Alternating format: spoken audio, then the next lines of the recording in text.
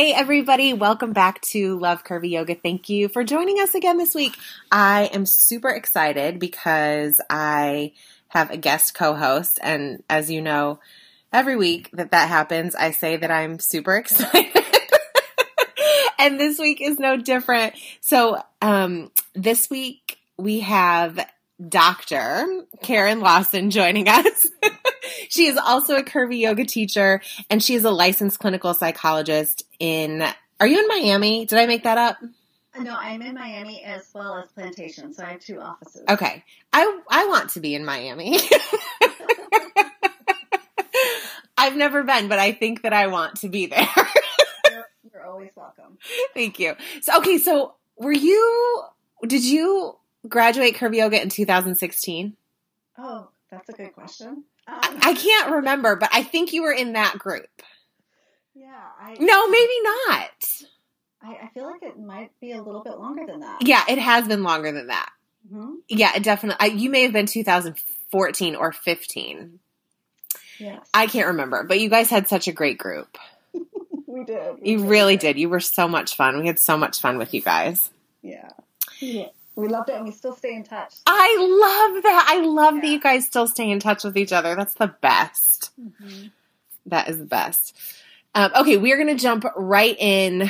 Before we do, as always, if you are enjoying the podcast, you can like and subscribe, and already know that I love it when you screenshot when you're listening and you post it on social media. I love that. So, and tell us what you're doing while you're listening. It's the most fun. But we are going to jump right into our practice notes for the week. So my practice notes are pretty simple, and that is just that everything is an option. So I have been working out with a friend of mine, and I said something to him the other day, and he was like, well, I'm just giving you options. Like, you're doing the work and you're doing what you want to do. But they're all just options. Like, you don't ever have to do anything that you don't want to do. And I was like, that's so great. And it's so true, like in your yoga practice too, that, when you show up every day or once a week or once a month or however often you practice and you show up on your mat, that just everything is an option, and you take what you need and you leave what you don't. And I was just like, oh, that's just a good reminder. Like, if you have a personality like mine, sometimes you might feel like someone tells you to do something, you have to do it. So it was nice to hear him say, you don't ever have to do anything that you don't want to do. And I was like, that's my approach as a yoga teacher too. And I need to give that to myself, more often. What about you, Karen? Yeah, it's funny because I feel like mine really connects with yours in so many ways. I love it. So I feel like a life lesson that I got from yoga was that I don't need to compare myself to other people. Yes, yeah. Yeah, and I felt like yoga was the first avenue for me to really be more aware of how comparison is infiltrated in my life. Yeah.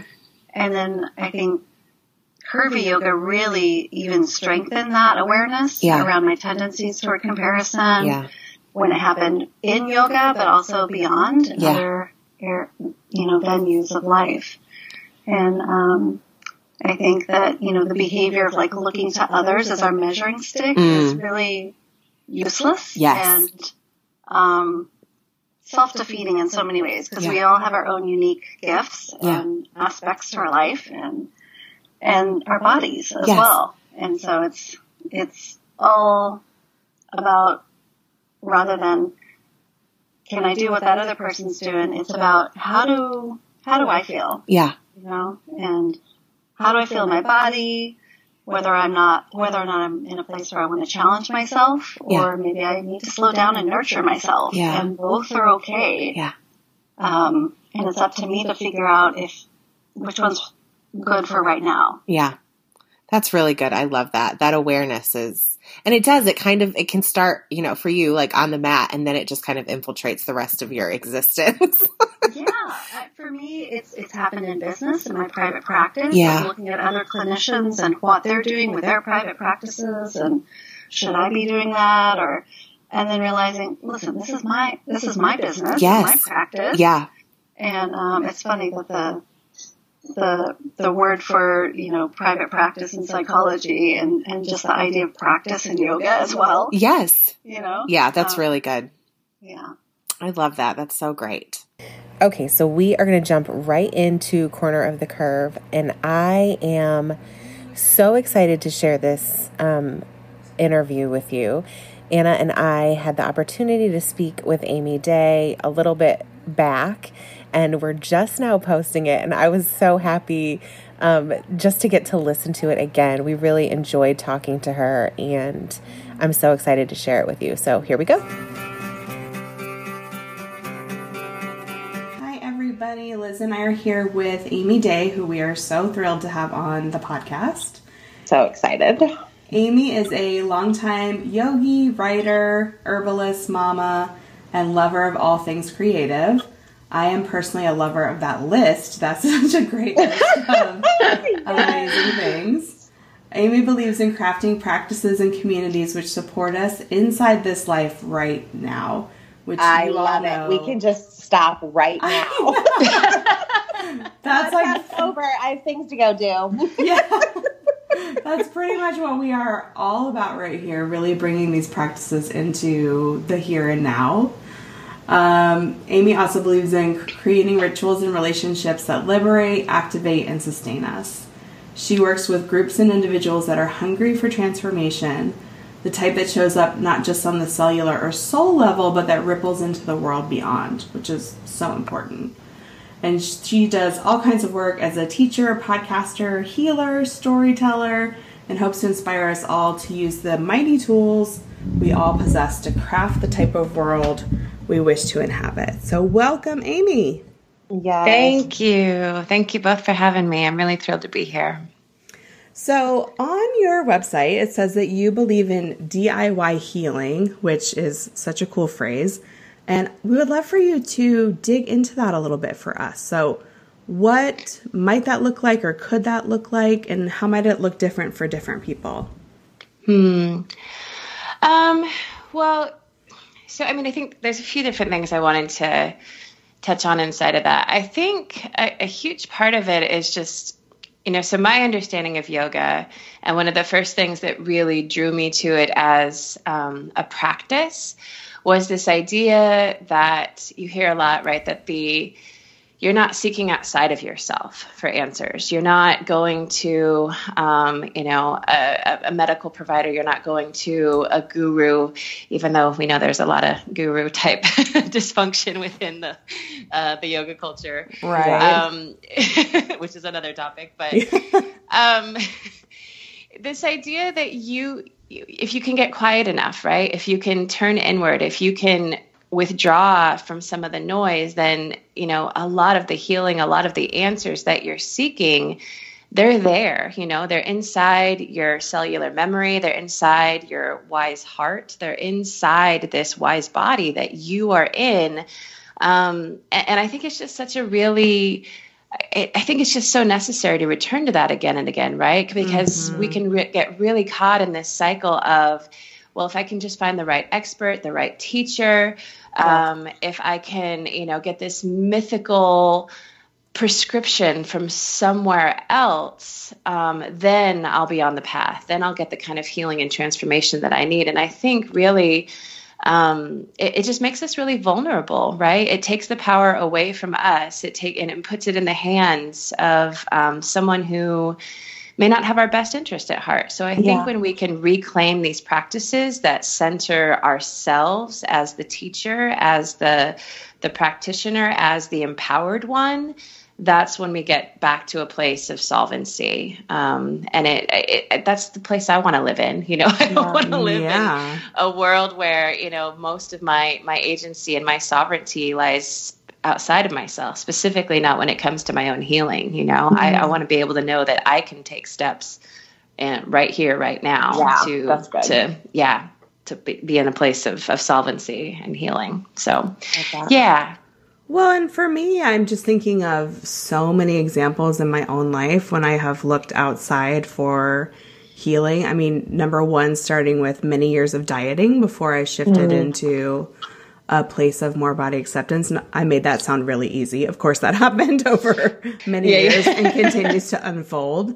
And what I was thinking as you were talking is how not only do those sources not have the answer that we're looking for often, but those are so often just sort of generalized, I mean, I want to even say the word somewhat random advice that who knows if it even applies to you in any way whatsoever, much less whole cloth. Whereas when you are really turning within, then I think you do connect with those answers that you have inside, like you said, and also can take any advice or whatever you are receiving and really filter it and say, does this actually make sense for me? Or in what way does it? In what way does it not? Yeah. Yeah. Well, and, it's interesting too, because so I was raised, my father is in the herbalism world, we would call it an allopathic or just basically, Western medicine doctor. And he's a wonderful human being. But I also know from being raised by this person that his toolkit's just limited. He is not taught natural systems necessarily. He's, a lot of the medical establishment, at least, is being given this whole toolkit of pharmaceuticals.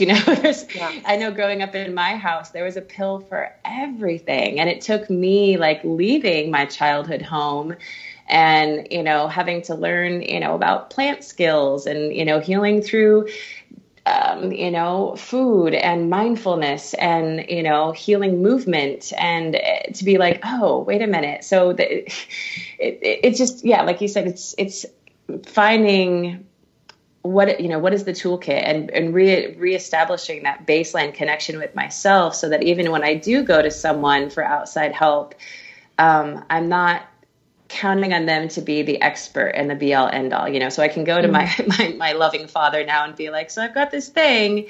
And if all he has to offer me is, a prescription, then I can check in with myself, right. And be like, okay, well, thanks. That's not going to be the right choice for me. It's a limited toolkit, and when we self-source, I guess, it becomes a much greater toolkit that we can pull from.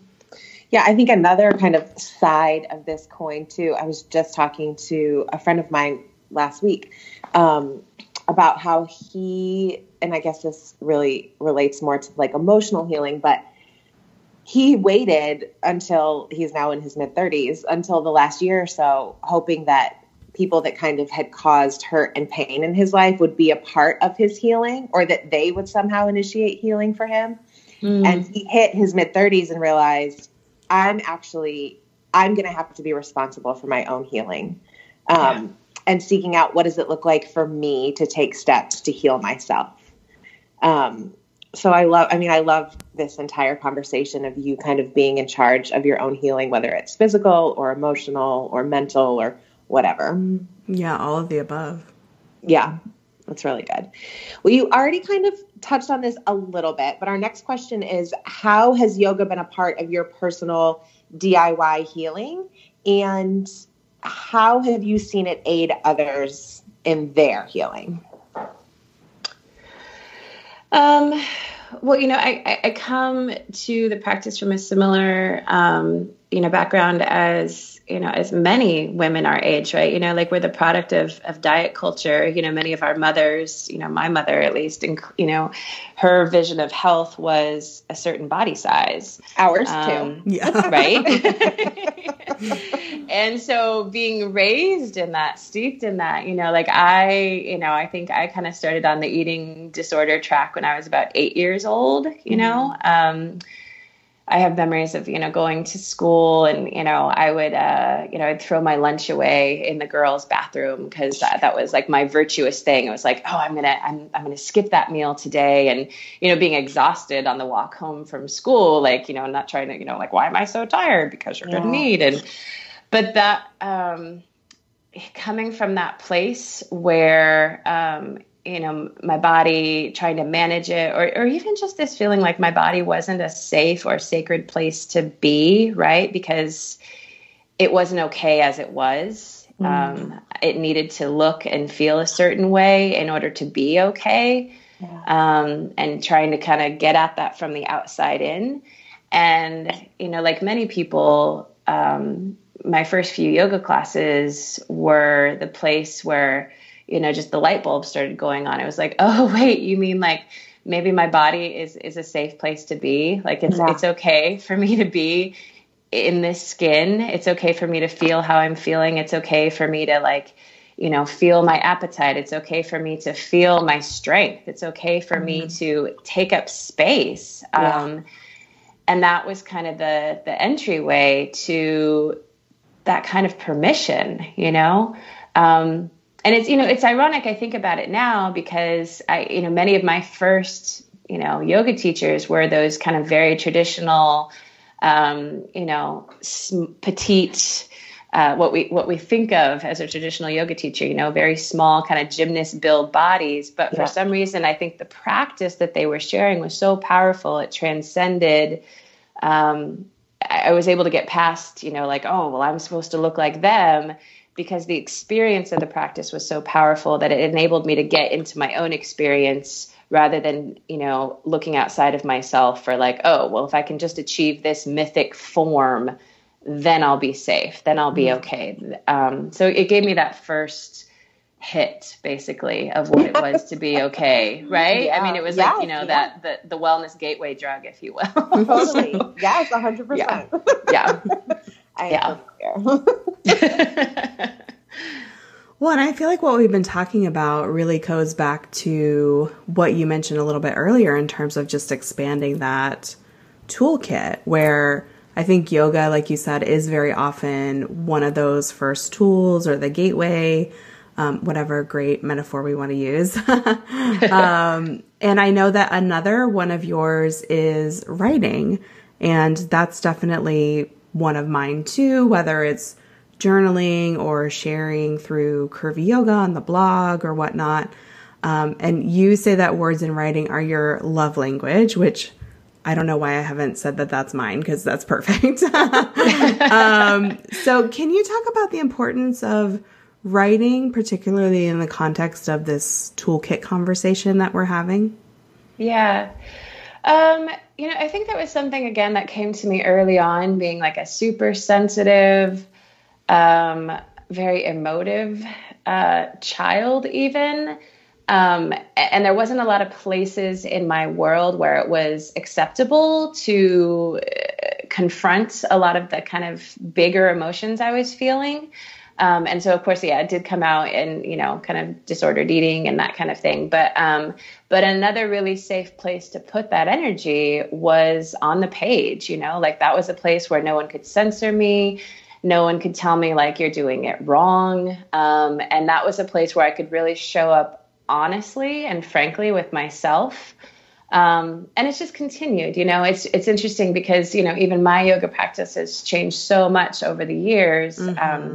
It used to be a really, really super physical thing, right? You know, I had a couple different teachers who came from the Ashtanga tradition. And so, you know, I definitely was following that tradition for a while of just like, you know, well, the advanced practice is the one where there's many, many arm balances and you're doing all these crazy things with your body. And then I got an injury. And all of a sudden, you know, I could not do the type of practice that I had been putting my body through for years and years. And so it asked me to expand my practice in a whole other direction. I mean, honestly, I wasn't really excited about, you know, I was like, no, damn it. I want to like roll up my mat and do the, like, you know, do the 40 sun salutations and sweat it out and get out of my head. And so this is when, you know, this whole other side of the toolkit asked to be reopened again. It was like, well, guess what, sweetie, like your practice right now is to slow down and be gentle with yourself and, you know, close your eyes and pray and meditate. And hey, guess what? You can open up the journal again and you can write about how shitty you're feeling and what's coming up for you. And this is another way of moving through it and releasing it, even if it doesn't look all that impressive. So it's just been another vehicle. And again, I think it comes back to that DIY thing. You know, it's like at a certain point you have to stop chasing down the fix or chasing down the miracle or chasing down that next expert or healer and say, okay, what do I have right here and now? And sometimes the tools are so simple, we overlook them. And writing has been one of those for me, that it's just, there's no denying, like you spend just, set your timer for 20 minutes, spend your time just letting things release onto the page. There's an alchemy there. So, and, it's a very, very low tech alchemy. Well, I think you're so right in that in some ways it feels easier, like big air quotes around easier, to say, oh, isn't there somebody I can pay $1,500 to fix this issue? How could writing something down possibly be really what's going to be helpful for me? And like you're sharing, it definitely has been a major tool in my own life. And I'm wondering what advice you have for people who feel a little eye-rolly or hesitant or just unsure of how to get started with what you're talking about, which is really turning to the page when something is coming up. You should know that she's asking this question on behalf of me. So the question as far as how do you get past that initial resistance of feeling like this is too simple to be beneficial, or how do you get started? Or I think that, and then also when people go to sit down, like, what are there prompts you recommend? Do you recommend just putting pen to paper and seeing what comes out? I think there's lots of different ways to do that. I'm just curious what you like to do.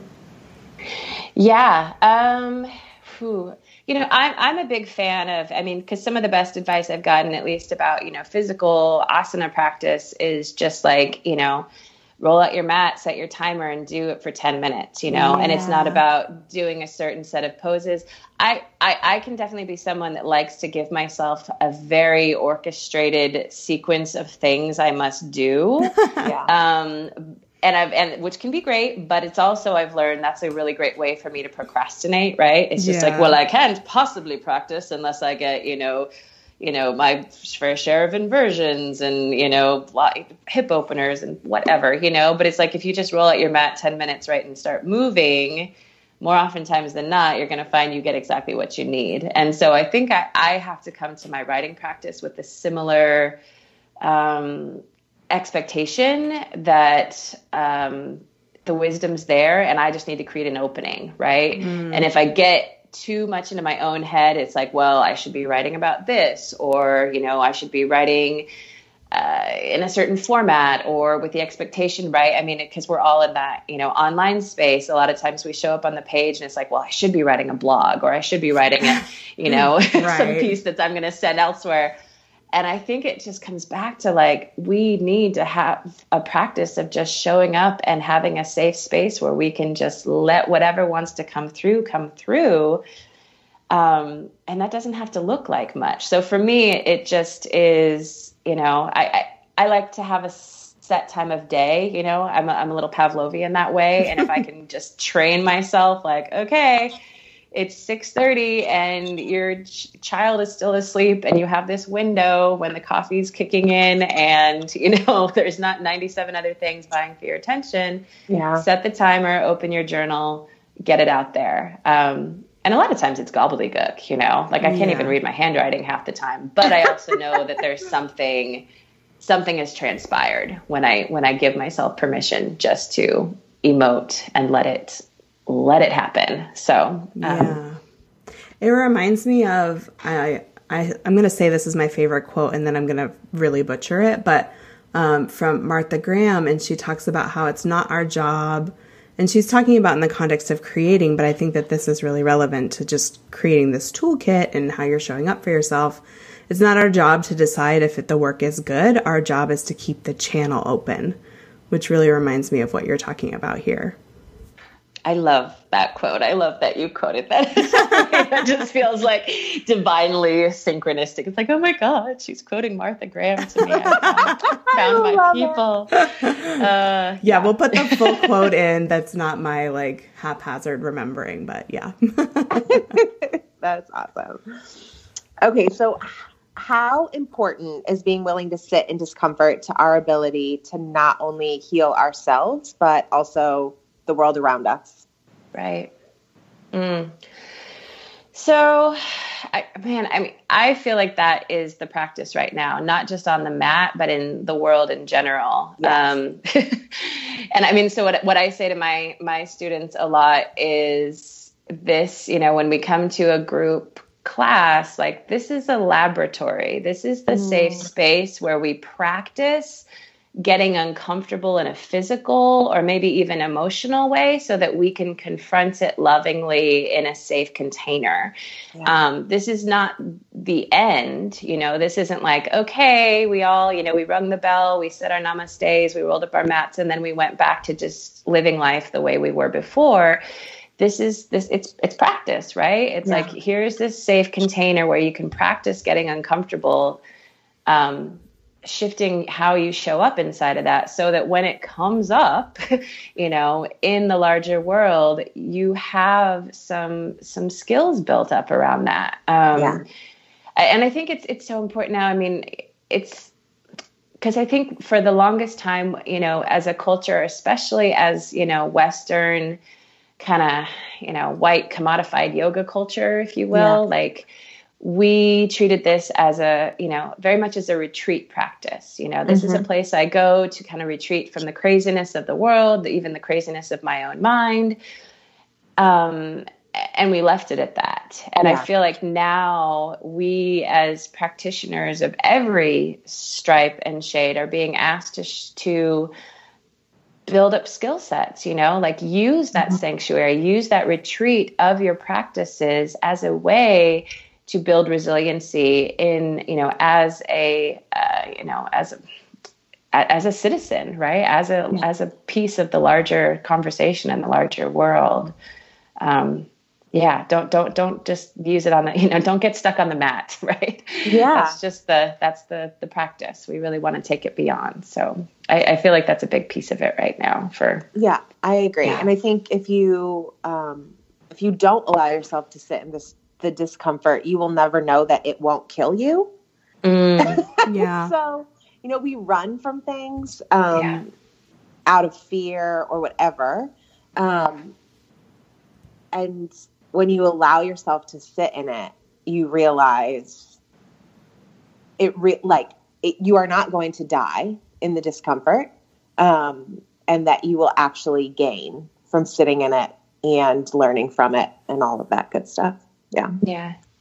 Well, and I think it's that kind of shadow type work, right? That's kind of a very buzzy type notion these days, but it's like, by turning away from the things that cause us discomfort, it keeps coming back, right? We know that if we keep turning away from the parts of ourselves, the parts of our world that are just feel too icky, feel too overwhelming, it's going to repeat itself, right? There's no good, but it's like, so what does it look like to turn towards this thing that feels so gross, so overwhelming, so blah, and, it's just been my own experience, just in my, I'll use it, so I used to do this thing. I had a very fight or flight relationship with my husband.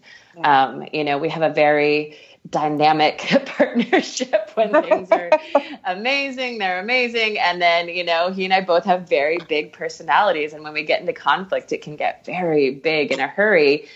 And my go-to response for the longest time was like, I need to exit this marriage. I need to exit this partnership. And it would turn me into this whole spiral, and it wasn't until I developed this practice of like, okay, what is it if I just sit with this rather than going into this kind of fantastical idea about, like moving away from him and then all my problems will be solved. It's like, what if I turn towards this? Yeah.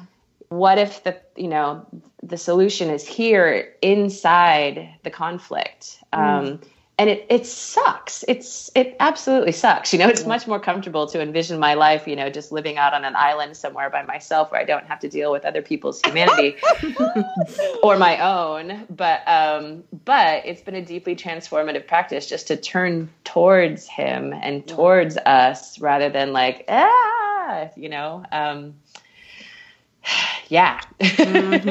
love that. That's turning good. into it. Yeah. Well, and I think this is all really relevant to something that you also talk about, which is this idea that your medicine is needed in this world. And I'm wondering what first of all, do you think everyone has a unique medicine to bring? And then number 2, how people maybe take the first step in figuring out what that is? Well, first of all, yeah, I do. And I think we can all attest to this, as those of us who've taught group classes or group programs of any sort, we know that there is something that happens, right, when we are working in a group context, even if it's as simple as, we are standing at the head of a room and leading most of the discussion, there is still, or even leading a group class, right, there is still an energy. It's co-creative, I like to say that to my students all the time. It's like this particular thing, that we're experiencing together right now does not exist. I am not the sole creator of this. Every time we show up, 2 or more of us show up and we engage in this work together, we're co-creating this. This is a communal event. This is something that we have all brought energy, intention, love, devotion, all of that into. So yeah, I know that to be true. And even, parenting has been a tremendous realization of that for me. Here's this really tiny person who, according to the ideas of our culture, should be rather unsophisticated and shouldn't have much to bring to the conversation, right? Because she's only been around for 6 years. She pretty much daily schools me, on like what's important and what. So yeah, I definitely, I know we all carry, medicine in us to bring to the larger conversation. But and of course my head just completely lost that second thread of the question. Oh, it was what's this first step you think in figuring out what that is for you? Yeah. I do think there's a little bit again of turning toward that discomfort, I think we as a culture, especially, we want things to be kind of shiny and spit polished and look nice. And that's what we're kind of always striving towards. And I have found, again, not really super happy about it, but it seems to be the case again and again. If I can turn towards the part of me that feels, the most complicated, the part of me that feels the most vulnerable, the parts of me that maybe I'm not the most keen on, those are typically, I think, the parts of me that actually have something useful to share. I think of just even going back to like, the injury that I, because it's been ongoing. It wasn't like I injured myself. I came back from it and everything's great. I still, through even with all my practices, am managing a chronic pain condition.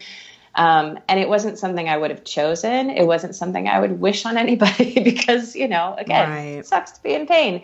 However, it has given me a whole slew of resources and tools that I would not have uncovered had I just been relying upon a purely physical practice to sustain me and grow me. And it's given me the type of compassion for other bodies, other abilities, other life circumstances that frankly I could not have gotten to if I were still, doing my daily sun salutation, handstand, all that practice every day. I needed to, I needed to get injured, I guess, in order to grow these skills. And by turning towards that, it's given me some of my best gifts.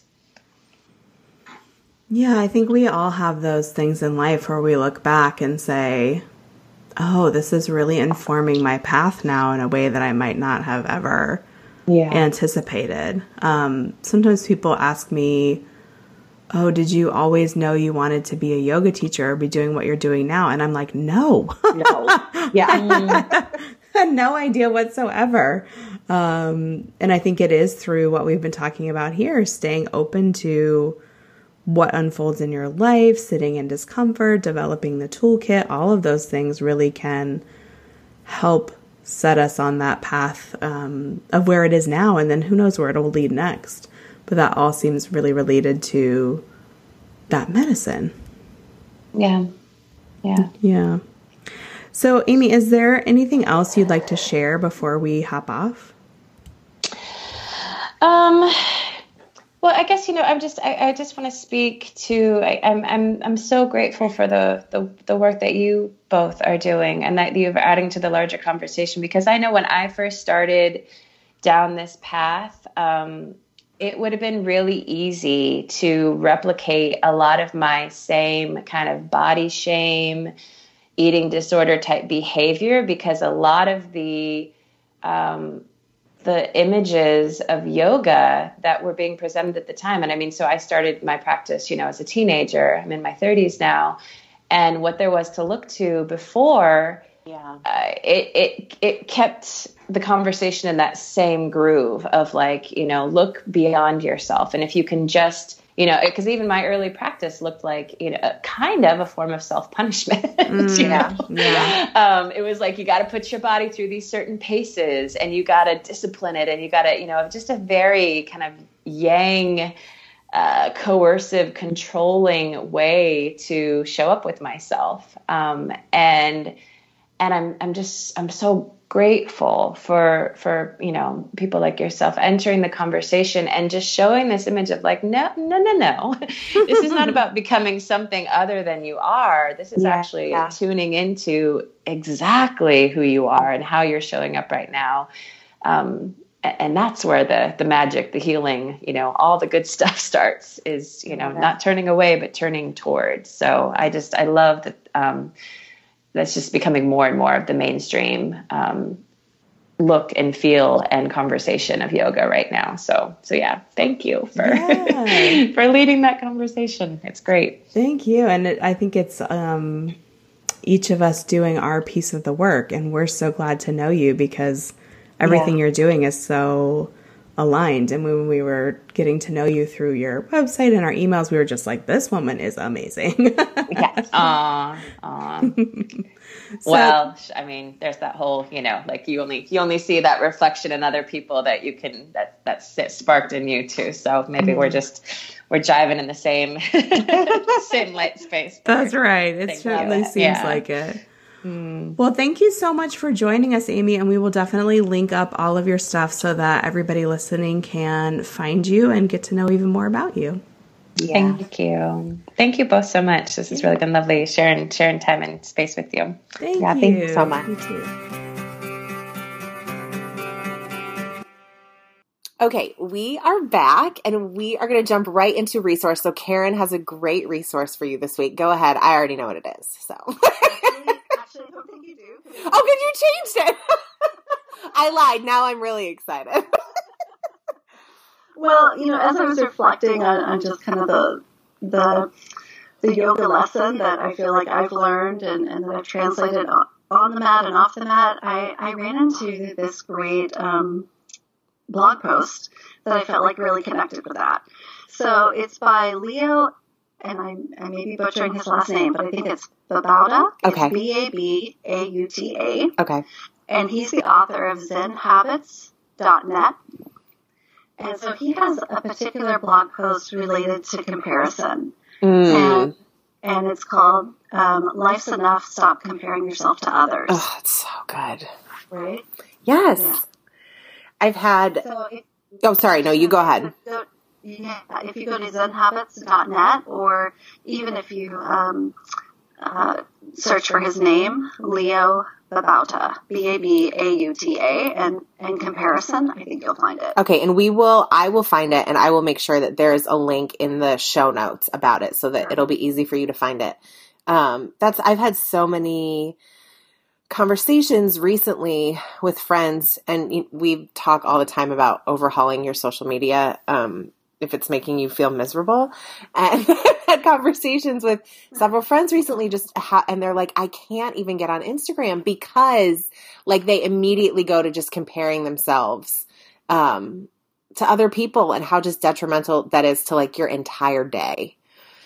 and how hard that is. So I can't wait to read that blog post. It sounds amazing. Yeah, I like it because it has a few tangible, really tips on how to kind of check yourself and what to do about it. Yeah, that's helpful. It's nice when someone gives you that. Like, they don't just say stop comparing yourself to people, but they give you some ways to make that actually happen in your life. That's awesome. That's so good. Okay, so on to my favorite part. I know that in the past I have talked about my gratitude for the sunshine. And this is my gratitude for this week too, is that warmth has come to Tennessee. So we didn't have like a true winter this year. It didn't really snow. We had a couple really cold days, and I'm from upstate New York. So I was always like a big winter girl. I love layers. I love chunky sweaters. I love boots, like all of that stuff. But the older I'm getting, there's something about just like the warmth and being outside in the sunshine that is just a game changer for like my entire existence. And so we had some like February and March were bizarre. Like we would have like a 70-degree day, and then it would be like a 40-degree day. And I was just like, I can't keep up. Like, I don't know what to wear when I leave the house in the morning. Like, I don't know. I don't know what to do with my life. So we've had like a consistent couple of weeks where the weather has just been beautiful. I've been able to like be outside in the garden, like digging in the dirt, which is where I'm happiest. And I am just really thankful that we are, summer is coming. Now, check back with me in July. I'll be pissed because it's like 98 degrees and terrible. But for right now, I'm thrilled. So my gratitude this week is just for warmth. Nice. And again, you're always invited to Miami. Yes, thank you. What's the humidity situation in Miami? Oh, today has been very windy, okay. So not so bad. Okay. Yesterday was pretty brutal. Okay. That's okay, I can handle it. I actually like my hair the most in humidity, so. I do too. I'm right there with you. Yeah. What about you? What is your gratitude? So my gratitude is really for this conversation and asking me to be on here because, again, it just reconnected me with this idea of comparison. Yeah. It gave me an opportunity to check in on that. Yeah. Because much as that has been a piece of work for me, it still comes up. Of course. It still happens. Yeah. And so I was just really grateful to have the opportunity to reflect on that a little bit more today. Oh, I love that. I'm so glad. So how about I close us with one deep breath? Yes. All right.